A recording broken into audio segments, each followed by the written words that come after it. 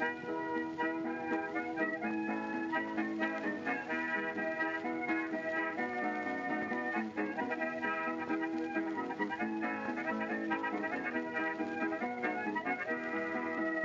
everyone and welcome to Shot Reverse Shot, a film and television podcast in which we talk about a theme which changes from episode to episode. I'm Edwin Davis, and joining me this week, through the miracle of satellite technology, is Emily Benita. Hi Emily, how's it going? Hello Ed, I'm well thank you. All the better because my heating is fixed. Yes, and the rain has stopped here for anyone who's keeping track of our serialised storytelling on this podcast. It's very limited in scattershot, but mainly it's to do with what the weather is like where we're recording. Yeah. Still cold where Matt is, I think. Yeah, he's in Harrogate, and as our narrative arcs go, this iteration of Shot Reverse Shot is essentially meteorologically or temperature based, but that goes to show how old we are without disclosing our ages, I think. Yeah, it's very much a approaching middle-aged version of The Last Airbender in that regard. That's how I like to think of this show. I'm sold. So we'll go on to the news for this week, and I think the first story, and I'll let you lead on this, Emily, is the return of the L Word, show that at one point was kind of very buzzy and tapered off, but is now being revived for a new generation. When this news was released, I found about it on Instagram because I still follow a lot of the cast on there. My immediate thought was, oh my god, with the kind of up talk of je ne sais fuck. Yeah, not in terms of this is what we've all been waiting for, but just a now, here, okay, I guess.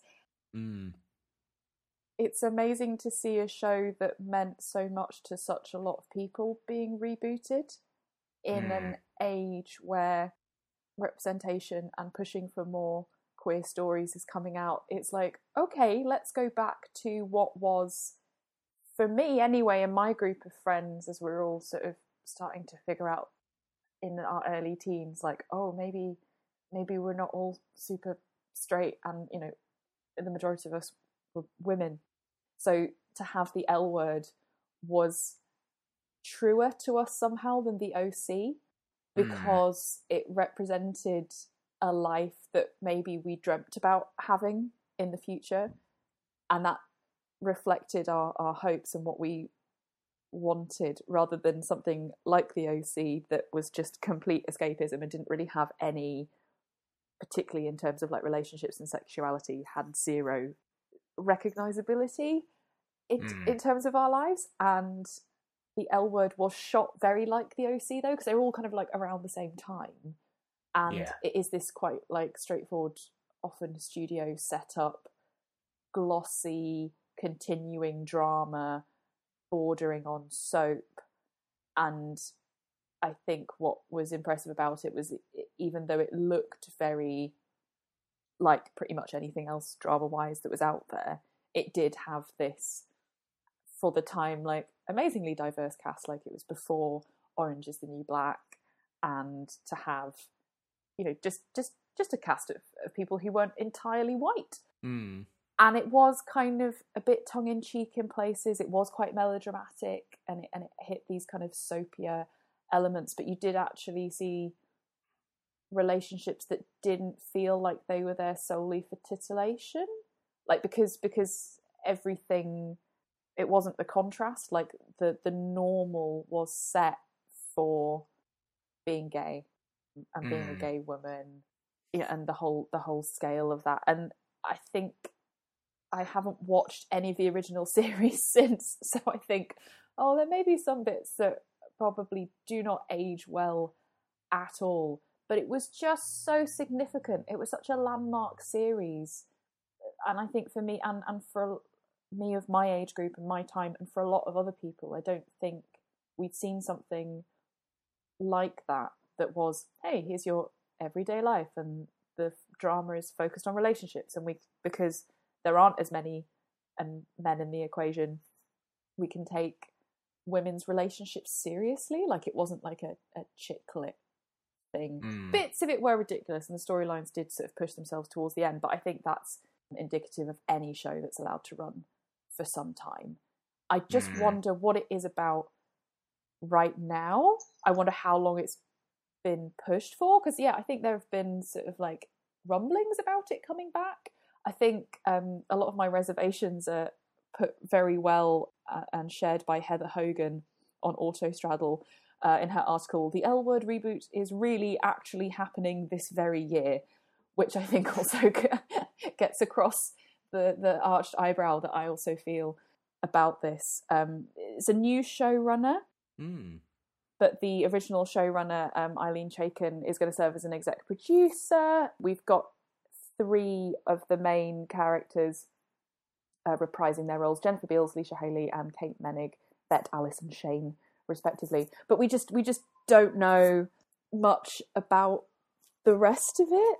Like, I mean, even though it was a bit diverse, it was still very white. I feel icky thinking about the trans storyline, because I think there was maybe only one, and I don't think it was handled particularly well. But I think it's quite bold to bring this back, because, like I said, it was pretty significant. And why return to these characters now when you could maybe do a new show about something else? I don't know.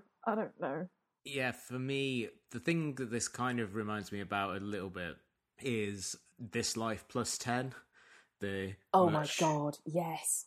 Much maligned 10 years later follow-up to This Life, where you had a show that in its original run had been very, very well loved, very popular, particularly because it was seen as like the first honest depiction of like an entire generation of people, really, of British people in their 20s, and then they're like, oh, we're bringing all the characters back, and then you watch it, it's like, this is really depressing.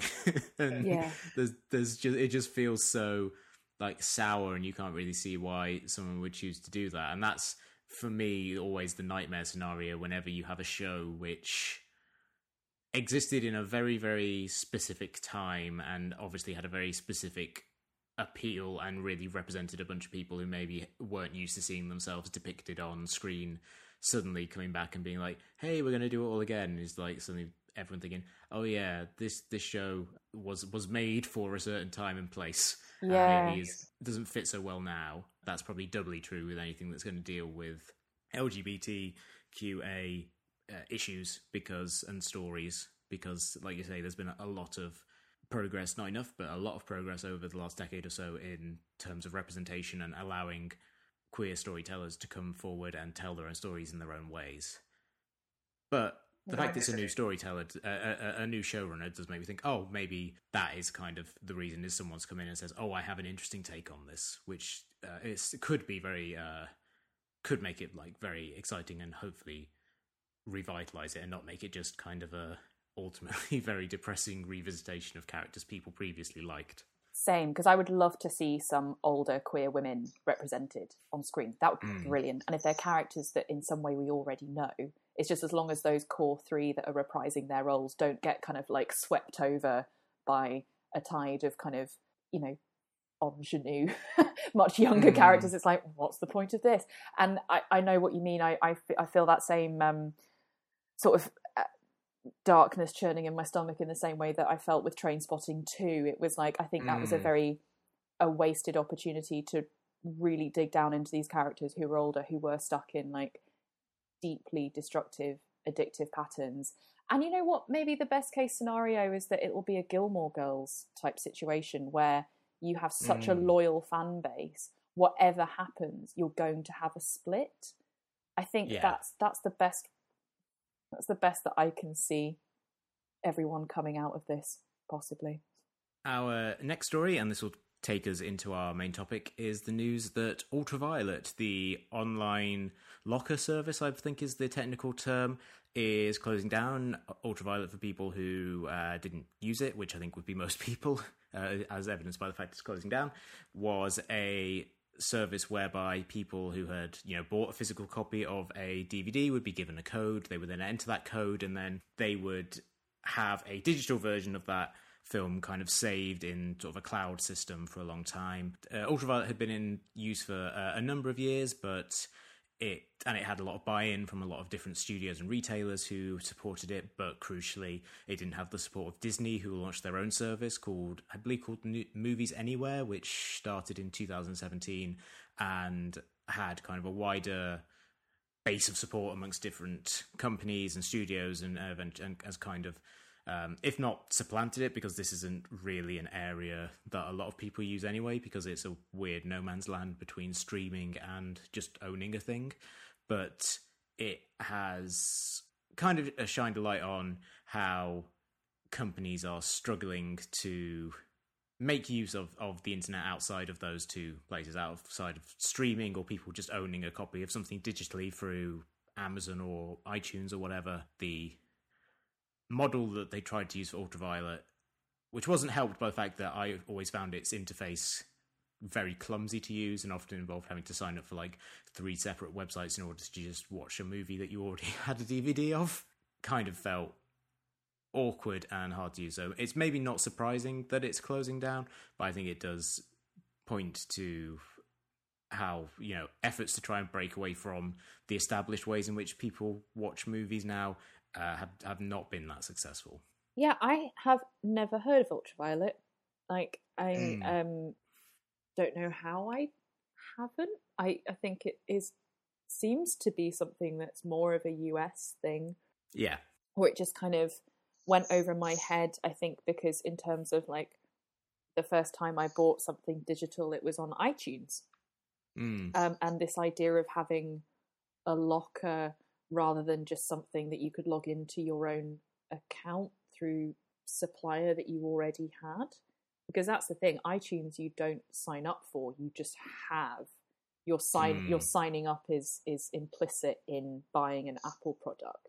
And I think there's something terrifying, like, I'm not sure exactly, I might have to fact check this in terms of how many iTunes subscribers there are around the world, but I wouldn't be surprised if it's in the billion stages, which is terrifying because that's more than the populations of most countries. So Ultraviolet, again, just sounds a bit fiddly, like it came in kind of, and I think it will go down in one of those, it'll become like the Betamax of the digital age. It's like, oh yeah, we can see the kind of the pros of it, but the cons got sorted out by something else that was just a lot more streamlined and efficient, and the kind of second mouse gets the cheese. Like, unfortunately, Ultraviolet's just in the trap. Like, when we were talking about Ultraviolet, the first thing that I thought of was that sort of vampire film with Mila Jovovich. So that just goes to show how with it I am. Sorry. That is the first thing that shows up when you search for it, which also probably isn't helping them. Their SEO was not great. Oh no! But again, it's off the back of the wave of things like Filmstruck, of course, which we all sort of mourned not that long ago, because even though I didn't have it, I wanted to and thought maybe, or at least that it sounded like a brilliant idea, but it's the kind of hazard of this constantly shifting digital landscape and having access to your film collection without having a tangible physical product. But even that itself is hard for rights and territories, and it's no wonder piracy is still rife, because unless you sort out your rights and territories and can't get physical media out, then of course people are going to pirate your stuff if it's not available. I was whining to you and Matt offline, Ed, about trying to source the 70s film Girlfriends for my 52 challenge, and it just seems impossible to get anywhere. I'm like, for the love of, I want to legally watch this film. Like, give me an option, let me pay money. And this is the issue. Like, where are these more niche places and providers going to be? I mean, Mubi still seems to be doing okay, and that has a very specific model of like short-term curation and in terms of its content, because I don't want Netflix or Amazon Prime to be the only places to get stuff. I don't want them to be any more monopolies than they already are. So it would be nice to have somewhere that does have these kinds of things available, because what is a digital locker other than like a library in a way? And we just don't seem to have the right sustainable thing for these other ideas to flourish, these other platforms to flourish. Ultraviolet does not sound like that platform, but I do feel a little bit sad at its demise in the same way that you hear about someone who's passed away that you didn't know about, and you only hear about them when they're gone, and you think, oh, well, they had some ideas. Yeah. For me, my main experience of Ultraviolet was that my friend and editor of boxofficeprofits.com, David Mumpower, got me to sign up for it a couple of years ago. The idea being that everyone who wrote for that site would have like a shared Ultraviolet account, and anyone who had an Ultraviolet code, which they got from buying a DVD, you would then put in there, and that everyone would be able to watch it. And I thought, oh, that's kind of like a neat idea. That makes more sense than I think how it was intended to be used for most people, which would be to just have it as like an individual account, and it would be like an easy thing to share with friends. Like if you bought a physical copy of a DVD and you had an Ultraviolet code, you could just give it to a friend of yours who had Ultraviolet and say, here you go. Yes. Now you also have Zombieland, enjoy, or whatever. But the problem I had, and this was like apparent from when I first signed up for it, was like I signed up for it and I was like, okay, I don't see any of the movies that people landed. What am I doing wrong? And then it was like, oh no, what you also have to do, you also have to sign up for Vudu.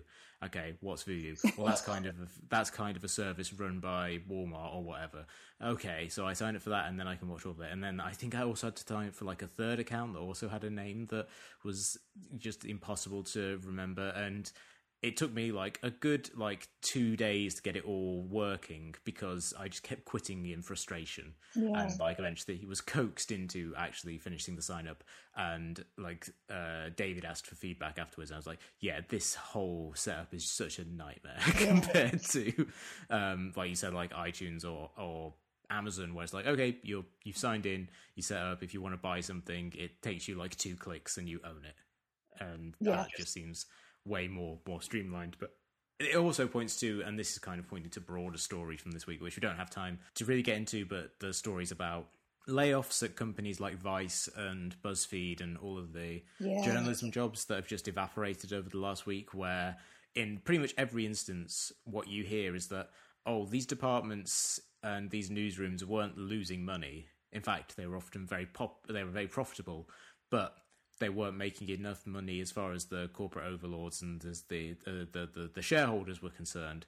And if your aim is to maximize profits, then as opposed to provide a public service or to provide just a good service in the case of something like what Ultraviolet I think was intended to be and kind of wasn't in practice, then the bottom line becomes, well, then I guess we just start cutting people's jobs or closing the service down. And that was also fundamentally the thing with Filmstruck. Like, I don't think Filmstruck was like a massive moneymaker for Warner Media, but it probably wasn't losing them a ton of money compared to, anything else they were running. But the fact that it was probably never projected to ever be a huge profit source for them was why ultimately they killed it, because it's not about providing something that is like very good and possibly could grow and slowly accumulate a profit. It's all about, will this make us a profit in the next year? No, well, get rid of it then, which is detrimental for pretty much everyone involved, really.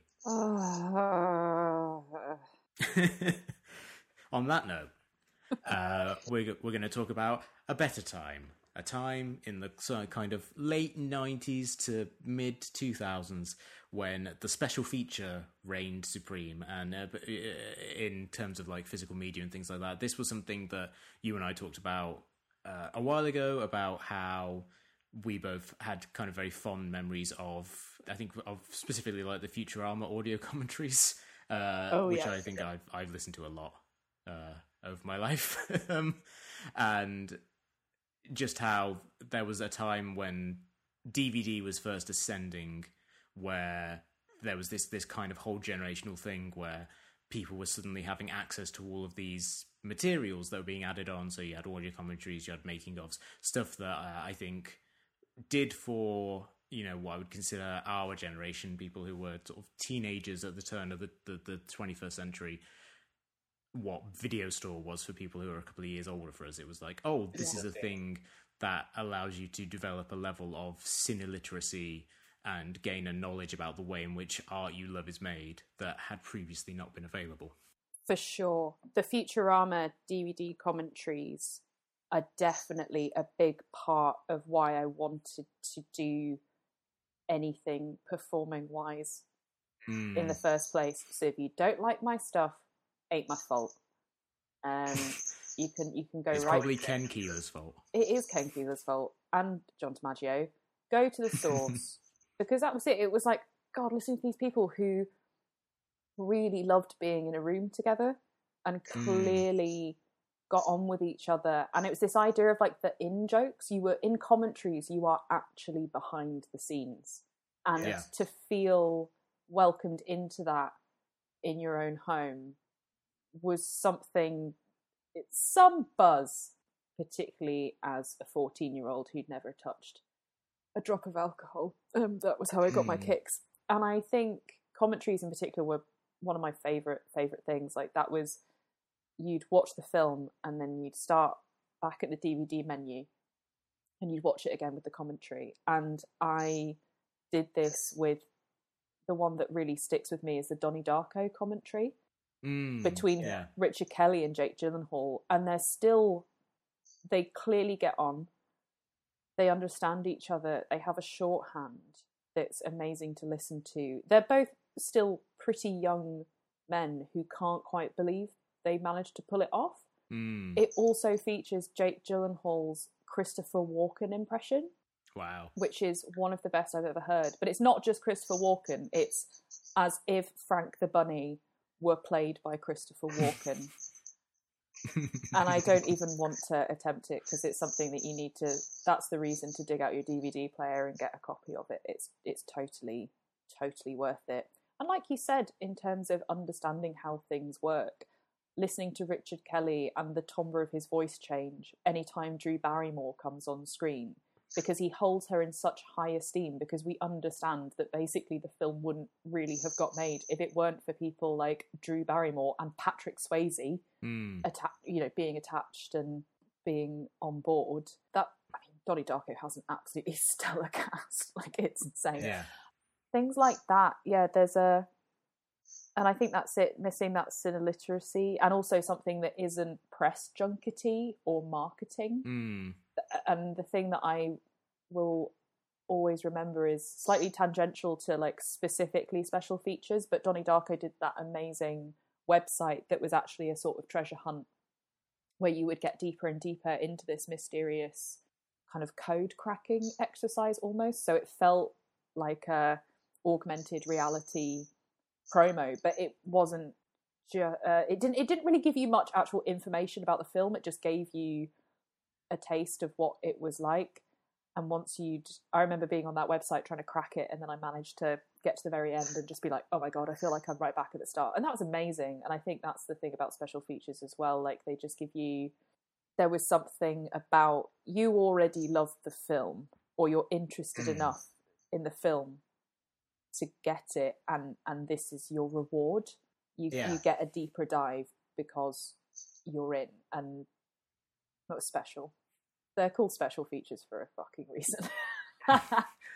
I really enjoyed that element, particularly in the early days of special features, because initially, obviously, you had like DVDs that were just, in the cardboard sleeves with nothing on. You had to turn them over halfway through, which seems like one of those things that I feel if you mention that to, your 18-year-olds now, that would seem insane. It's like, yeah, you had a DVD and you had to turn it over if the movie was like over 90 minutes long. Yeah. which is kind of strange. But they would usually come with like very bog standard stuff like, oh, here's the theatrical trailer and menus with music. I think like interactive menus was always like trumpeted on the back of the box. And then once the technology advanced and they could fit more data on, then people started to get really experimental with some of the stuff. The one that I really remember making me sit up and take notice and think, oh, people are putting a lot of thought into these, was the DVD for Memento. Yes. Which was structured in such a way that it was very hard to figure out how to do anything. Like, it was all clicking on different photos, and photos took you to submenus, and there was an option to watch the movie in chronological order that you had to, like, scout around, and would take you, like, a good solid hour of clicking on every possible menu until you found it. And that sort of stuff I thought was really, really cool, because it suggested that the people who were making the movie and who were trying to sell you on this thing saying, hey, here's the movie again that you can watch in your home, and it's more expensive than, you know, a VHS at this point, were like, okay, we're going to try and use the technology we have in a new and innovative way. And the Futurama DVDs also had that. They had lots of hidden extras that you could get by clicking on different things in the background. Like, if you were just kind of, if you're watching on a PC, it was easy to do, but with a DVD player, you could also just kind of hit direction on a sub-menu, and suddenly it would highlight an object in the background, and you would get like a message from the creators and things like that, which was always kind of like a cool thing. And again, really pointed to the fact that the people who were making these DVDs really cared about every aspect of the work that they were involved with. And that, I always found that very cool. Yeah, my early days of internet searching was always to do with film and being on forums trying to find Easter eggs. So called because, of course, you'd go on this kind of weird hunt and take different directions to get to them. And yeah, it was always like writing down the forum instructions on a notepad with actual pen and paper, because we only had a desktop, and then walking downstairs to then figure out if I could translate it from DVD remote to PS2 remote, because that was what I had. But the satisfaction of getting the Futurama alien language translator, I mean, that was a great day, because you just had this beautiful key that unlocked a whole different world of jokes. And it felt like you've done the work too. We've worked and you've worked, and we've come together. And I think it was, for me, just added this element of fandom that wasn't just, it really did spark my wanting to be part of it and to work in that kind of thing, rather than just like, oh, I'm a fan and this is really great. It was like these people and the way that they approach their work, and they are still having fun with it. But I think you're right as well. Like, the crucial thing not to overlook is that it was the peak of, well, how do we make this an even better deal for people who are still using VHS? But it was exciting as well to showcase the technology, like you say. Like, we've got the data. We can put loads of stuff on it. And I think, particularly for my generation, it would have to be Lord of the Rings was the real push, not just the extended versions of the film. Because when you think about how many VHSs it would have taken to actually store the entirety of an extended version of one of the Lord of the Rings films, my God, I mean. But then beyond that, it was things like, here's interviews with the cast. I remember watching videos of Orlando Bloom and Elijah Wood learning sword fighting. And you did just have, I wonder how successful DVD would have been if there hadn't been as landmark a new franchise as that, with so many nooks and crannies to go down and explore. Because you've got things like Star Wars being re-released, or Blade Runner, things like that, but that's kind of gathering older material and repackaging it. Whereas I think Lord of the Rings went into it being like, look, we have such an expansive project. There's loads of stuff that we can use here that just enhances your love of the film more. And I think as fans who weren't necessarily like interested in getting into film, which was how I approached it, it just brings you a whole other level of appreciation for the amount of work that goes into it. And those ones were especially good because that whole production had something of an epic story to itself. Yes. You know, like it was a movie that people had been trying to get made for ages, and that Peter Jackson and Fran Walsh and Philippa Boyens have been trying to get made for years and years and years, and have been going around all these different studios and eventually settling at New Line, and then taking years and years and years to do all the pre-production. And I think it's quite funny that it kind of made something of a star of someone like Richard Taylor, who did all of the Armory. Yes. Who is just such a superstar on those DVDs and on those interviews, just talking about the sheer amount of research that went into deciding what the orc helmets would look like, and having to come up with all the world building-y stuff that you only see on screen for like a couple of seconds, and trying to think, okay, how do we put across some of the information that Tolkien kind of put in these reams and reams of text and in appendices, how much of that stuff can we just cram into every possible frame? And The Lord of the Rings, more than maybe any other franchise of that time, was really well suited for that, because it was such a colossal undertaking, and there were so many elements of it that people could really, really dig into, and it felt in some ways like a much grander version of what I think of as the first special feature that I can remember seeing, which was the making-ofs that were put onto the VHS release of the Star Wars special editions that came out in the late 90s. Yes. Where they... this is another kind of like weird analog technology thing, where the making-ofs were put on the same video cassette as the film, and they played after the film. Yeah. So you just watched the whole film, and then you had like an extra like 30 or 40 minutes of stuff where people were talking about the making of the movie, which I think for me, like, I watched those when I was 10 or 11 maybe, and that was the first time I really remember understanding, these movies are made by someone called a director. Yes. And the director does a lot of stuff, and there are all these people who help it, and there's all of this special effects stuff going on as well, and that was kind of like the slightly creaky predecessor to the really epic stuff that you saw with the Lord of the Rings ones, because if you add up all of the Lord of the Rings extras, it's pretty much as long, if not longer, than the complete versions of the movies. It's an amazing thing for nerdy people who are into process to kind of sit down and just kind of watch all of. Completely. I think my favourite ever special features, though, is on the DVD edition of Jam.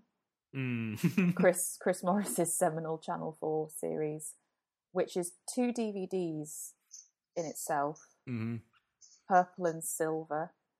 I remember that very clearly. And the special features are the episodes, but they're called Jam. And they're just all tweaked and edited a bit weird. Like, there's an option that you can watch like all 6 together at once. There are some that are just like tiny. And I love it because, yeah, I'm a big Chris Morris fangirl. And it just repeats exactly the same kind of vibe that he's had, where he's things like the day-to-day, where the medium itself is a thing to play with, and to just cheekily turn your special features into a piss take of special features, because there's nothing special, there's nothing extra, it's just a slightly different perspective, often quite annoying.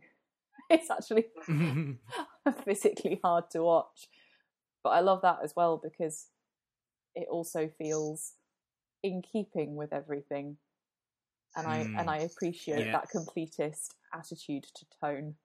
Yeah, for me, the Chris Morris extra that I really like, because it's such a complete and completely in character piss take for him, was on the DVD release of Brass Eye, where they had like an audio commentary, and the audio commentary was supposedly just a bunch of homeless people that he had brought in off the street and had them sit in front of microphones and just talk about nothing for the entirety of the episode. And it's just such a weird, funny choice of like subverting expectations of what an audio commentary is meant to be, but also very much playing into his image as someone who doesn't necessarily want to explain their work. Completely. Someone who's very controlling about the image that he puts out there, to basically say, oh, yeah, here you go, here's an extra audio commentary, and you listen to it, and it's just complete incoherent rambling for 30 minutes. Yeah, it's more of the same. You're not getting any more of his process. The most he wants to share is his actual work, and that's the point, and that's why I love him, and always will. Mm-hmm. And on a similar note, I always thought it was really funny that the DVD commentary for Dodgeball, the one that was easy to find, there was a hidden secret one, but the one that was that you actually could find from one of the menus was just Vince Vaughn and the director being really passive aggressive to each other for like 45 minutes, and then getting into a fight and then leaving, and the rest of the commentary track being like a couple of the audio engineers coming in and being like, what the fuck are we going to do?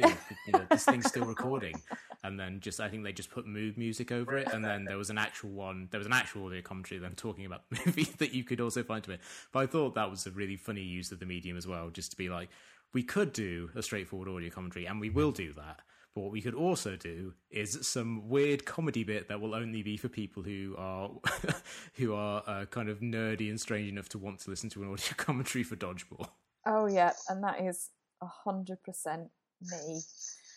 The other commentary that sprung to my mind very quickly just there was, I remember, in terms of nerdy strange people wanting the goods, has to be the Spaced special edition DVD collection. Oh yeah. The commentaries are absolutely fantastic. That is where they actually seem to be workshopping in the first series. Little sparks of conversation end up in other bits of work, like getting into an argument about whether dogs can look up or not. The phrase "slice of fried gold." And there's something really lovely about watching a kind of journey happen. And then again on the second series, the referenceometer, which is the missing key in terms of cine literacy and making the connections between, oh, that's what that's referencing. I'll go and watch that now. You and I had spoken like many a time on here and offline about how The Simpsons did a lot of that for us, in that you'd go out and actively seek it. But that was lovely just to have that kind of ticker tape along and have the welcoming in, like as a gateway to other cultural tidbits. It was hard to beat. My favourite joke in the referenceometer, and I think they added this for like a later version of the DVD when they were like, we should probably do this for the first series as well, is when they're doing the party and Daisy is like lying about the play that she's written. And she's like, well, it's like avocado window or guacamole window, like whatever she ends up calling it. Like it does say guacamole window by Daisy Steiner 2019 or something. And they added another one during in the exchange that Tim has with Mike in the pub, where he's like, he's not my boyfriend. Here you go, babe. Thanks, darling. And then like it comes up with Shaun of the Dead 2004 because they realised, we kind of did the exact same joke. Yeah. And I always thought that was a lovely little detail that they obviously added in many years later. But that was one I thought, oh, that's a lovely little touch for the fans. No one's above retconning. It just gives me a warm, cozy feeling inside. Or maybe that's just my fixed heating. It's hard to tell. And I also really like, and I think I was thinking about how all like audio commentaries to some extent feel like the natural predecessor to podcasts more than even regular radio, because a lot of those are, you have people sitting in a room for an hour and a half at a time. They have a loose idea of what they're going to talk about, because obviously they're going to talk about the movie, but it offers so many opportunities for people to just kind of go off on, like, tell funny stories or to like riff around things. This is particularly true of like the Simpsons audio commentaries, where you had a lot of these writers who often hadn't watched the episodes in years, being able to just kind of like sit down and kind of like tell funny stories from the room, and like how the reason that Selma's iguana is called Jub Jub is because Conan O'Brien for like a full year was just saying the word Jub Jub over and over again as a pitch for something in the show. And eventually they were just like, fine, we'll just call the fucking iguana Jub Jub, should start saying it. Which is like a lovely little detail to kind of come up. Or when they talk about like jokes that they had written that never got animated and things like that, which are really, really funny. One that I always really like is from the episode where Sideshow Bob's brother comes in, and at the end him and Sideshow Bob are fighting on the dam at the end, and a load of money like the suitcase full of money kind of throws over the edge of the dam and falls down, and on the finalized episode, there's like a little house that you can see down in the bottom, and they said, we had a joke here where like Hans Moleman lives there and he sees the money falling down and he's like, oh my god, amazing, and he also then the gun falls down, so he picks up the gun and points it at the air and just says, keep it coming. like, he's trying to bribe God into giving him more money, which is such an amazing gag. And I was like, that's great. And those kind of little things really do feel like a predecessor to the informal format of a lot of podcasts that have come since. And this is especially true if people ever listen, and I recommend this highly, anyone ever listens to the Mr. Show audio commentaries, which are people like Scott Aukerman and Paul F. Tompkins, who reshaped their entire careers through podcasting, talking about a show that they made and just kind of riffing off of each other. And it's incredibly delightful and really just feel like a predecessor to the form that we now practice. In practice we do. But what about the future, Ed? This is the thing that I miss, because I can't really pinpoint exactly when I stopped buying DVDs as standard, and they still feel quite special to me. Or, you know, if I can't watch something online and I really love it, I'll buy it on DVD. But that is something I miss now from streaming, and I feel like there's not a holistic package anymore. Like, I mean, I can look on YouTube for interviews and making ofs and things like that, but that's a thing that streaming doesn't afford. It's almost like the convenience and sheer scale of choice of streaming has managed to kind of outdo that like special. Stop saying special in relation to special features, but like they were special. But like that incredibly special relationship that you build and that you kind of dig into, you know, in terms of Easter eggs, that you would actually interact. It was a little bit like a game in terms of finding these tasty nuggets. And I don't know, is there a way to bring that back? Like, all I can think of that's anywhere near similar and is vastly inferior is something like the trivia on Prime that stops that stops whatever you're watching in order to just read this like tidbit from IMDb that might not actually be verified. Yeah, I think the only way that really continues on currently, I think, is with these boutique, how, you know, kind of like releases, like, you know, Criterion is the big one where they're always putting out a bunch of new titles every month. They always have a load of extras on it, that essays and things like that written by great critics, stuff that basically says, hey, this is worth you spending $40, $60, $80, you know, however much they end up costing based on you know, how many movies you're getting and things like that, or in some instances an entire extra film if you want, such as I think on the DVD release of Steven Soderbergh's King of the Hill, which also comes bundled with his movie The Underneath, which I don't think is available anywhere else. No. Because it's like one of his ones that he does that no one really talks about and is largely forgotten. Like that's pretty much the only way you can watch it easily is if you buy the Blu-ray of that, which is quite funny.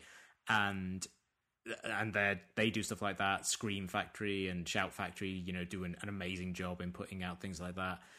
Masters of Cinema would be another one. The BFI in the UK obviously do a great job every time they put out something. So it definitely feels as if maybe the era, because, you know, like this is all tied into something like the financial crash, which devastated the physical media market because people just didn't have the spare money to spend on, you know, just buying every movie on DVD anymore. And certainly not when they were also trying to launch the much more expensive format of Blu-ray. The only companies that are really doing well off of that sort of stuff are companies who have basically solely dedicated to physical media at this point.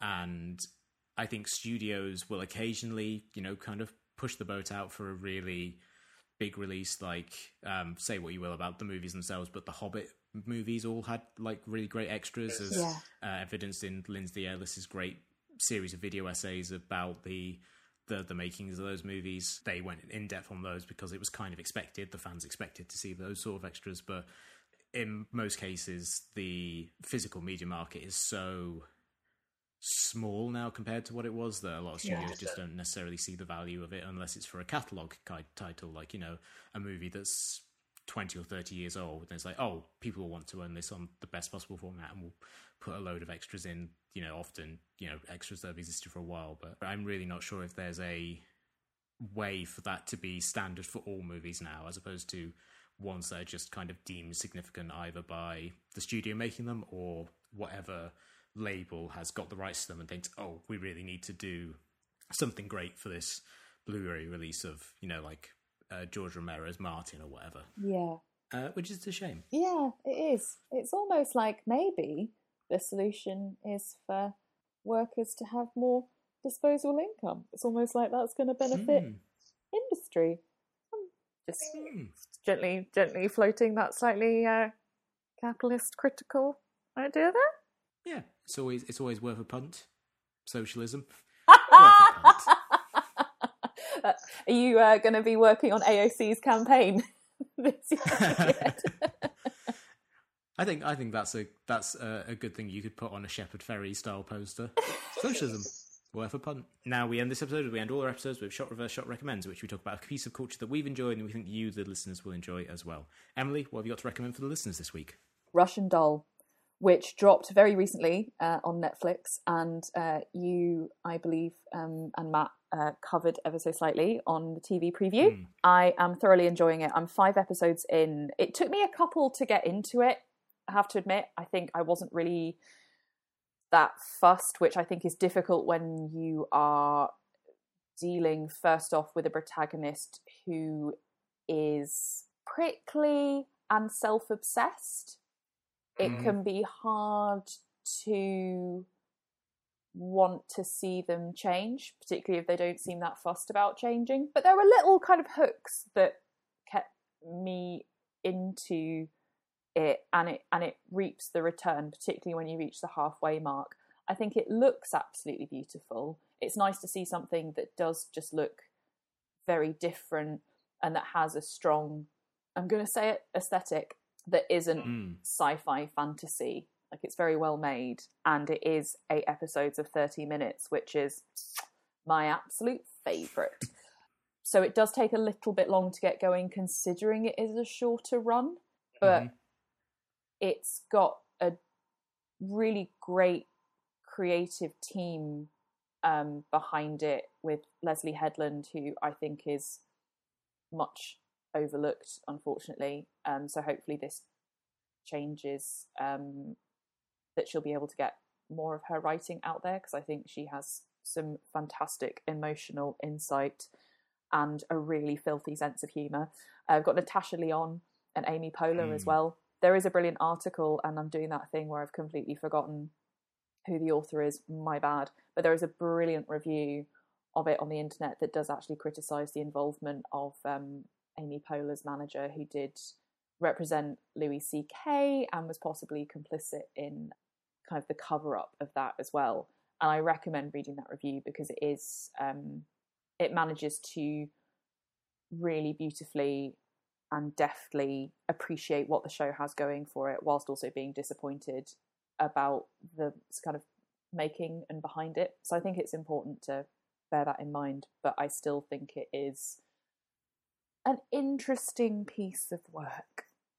Fantastic. I'm really looking forward to seeing that. Like I mentioned on the preview, I love Natasha Lyonne, and this seems like a fantastic vehicle for her. I'm going to recommend a documentary from 1970.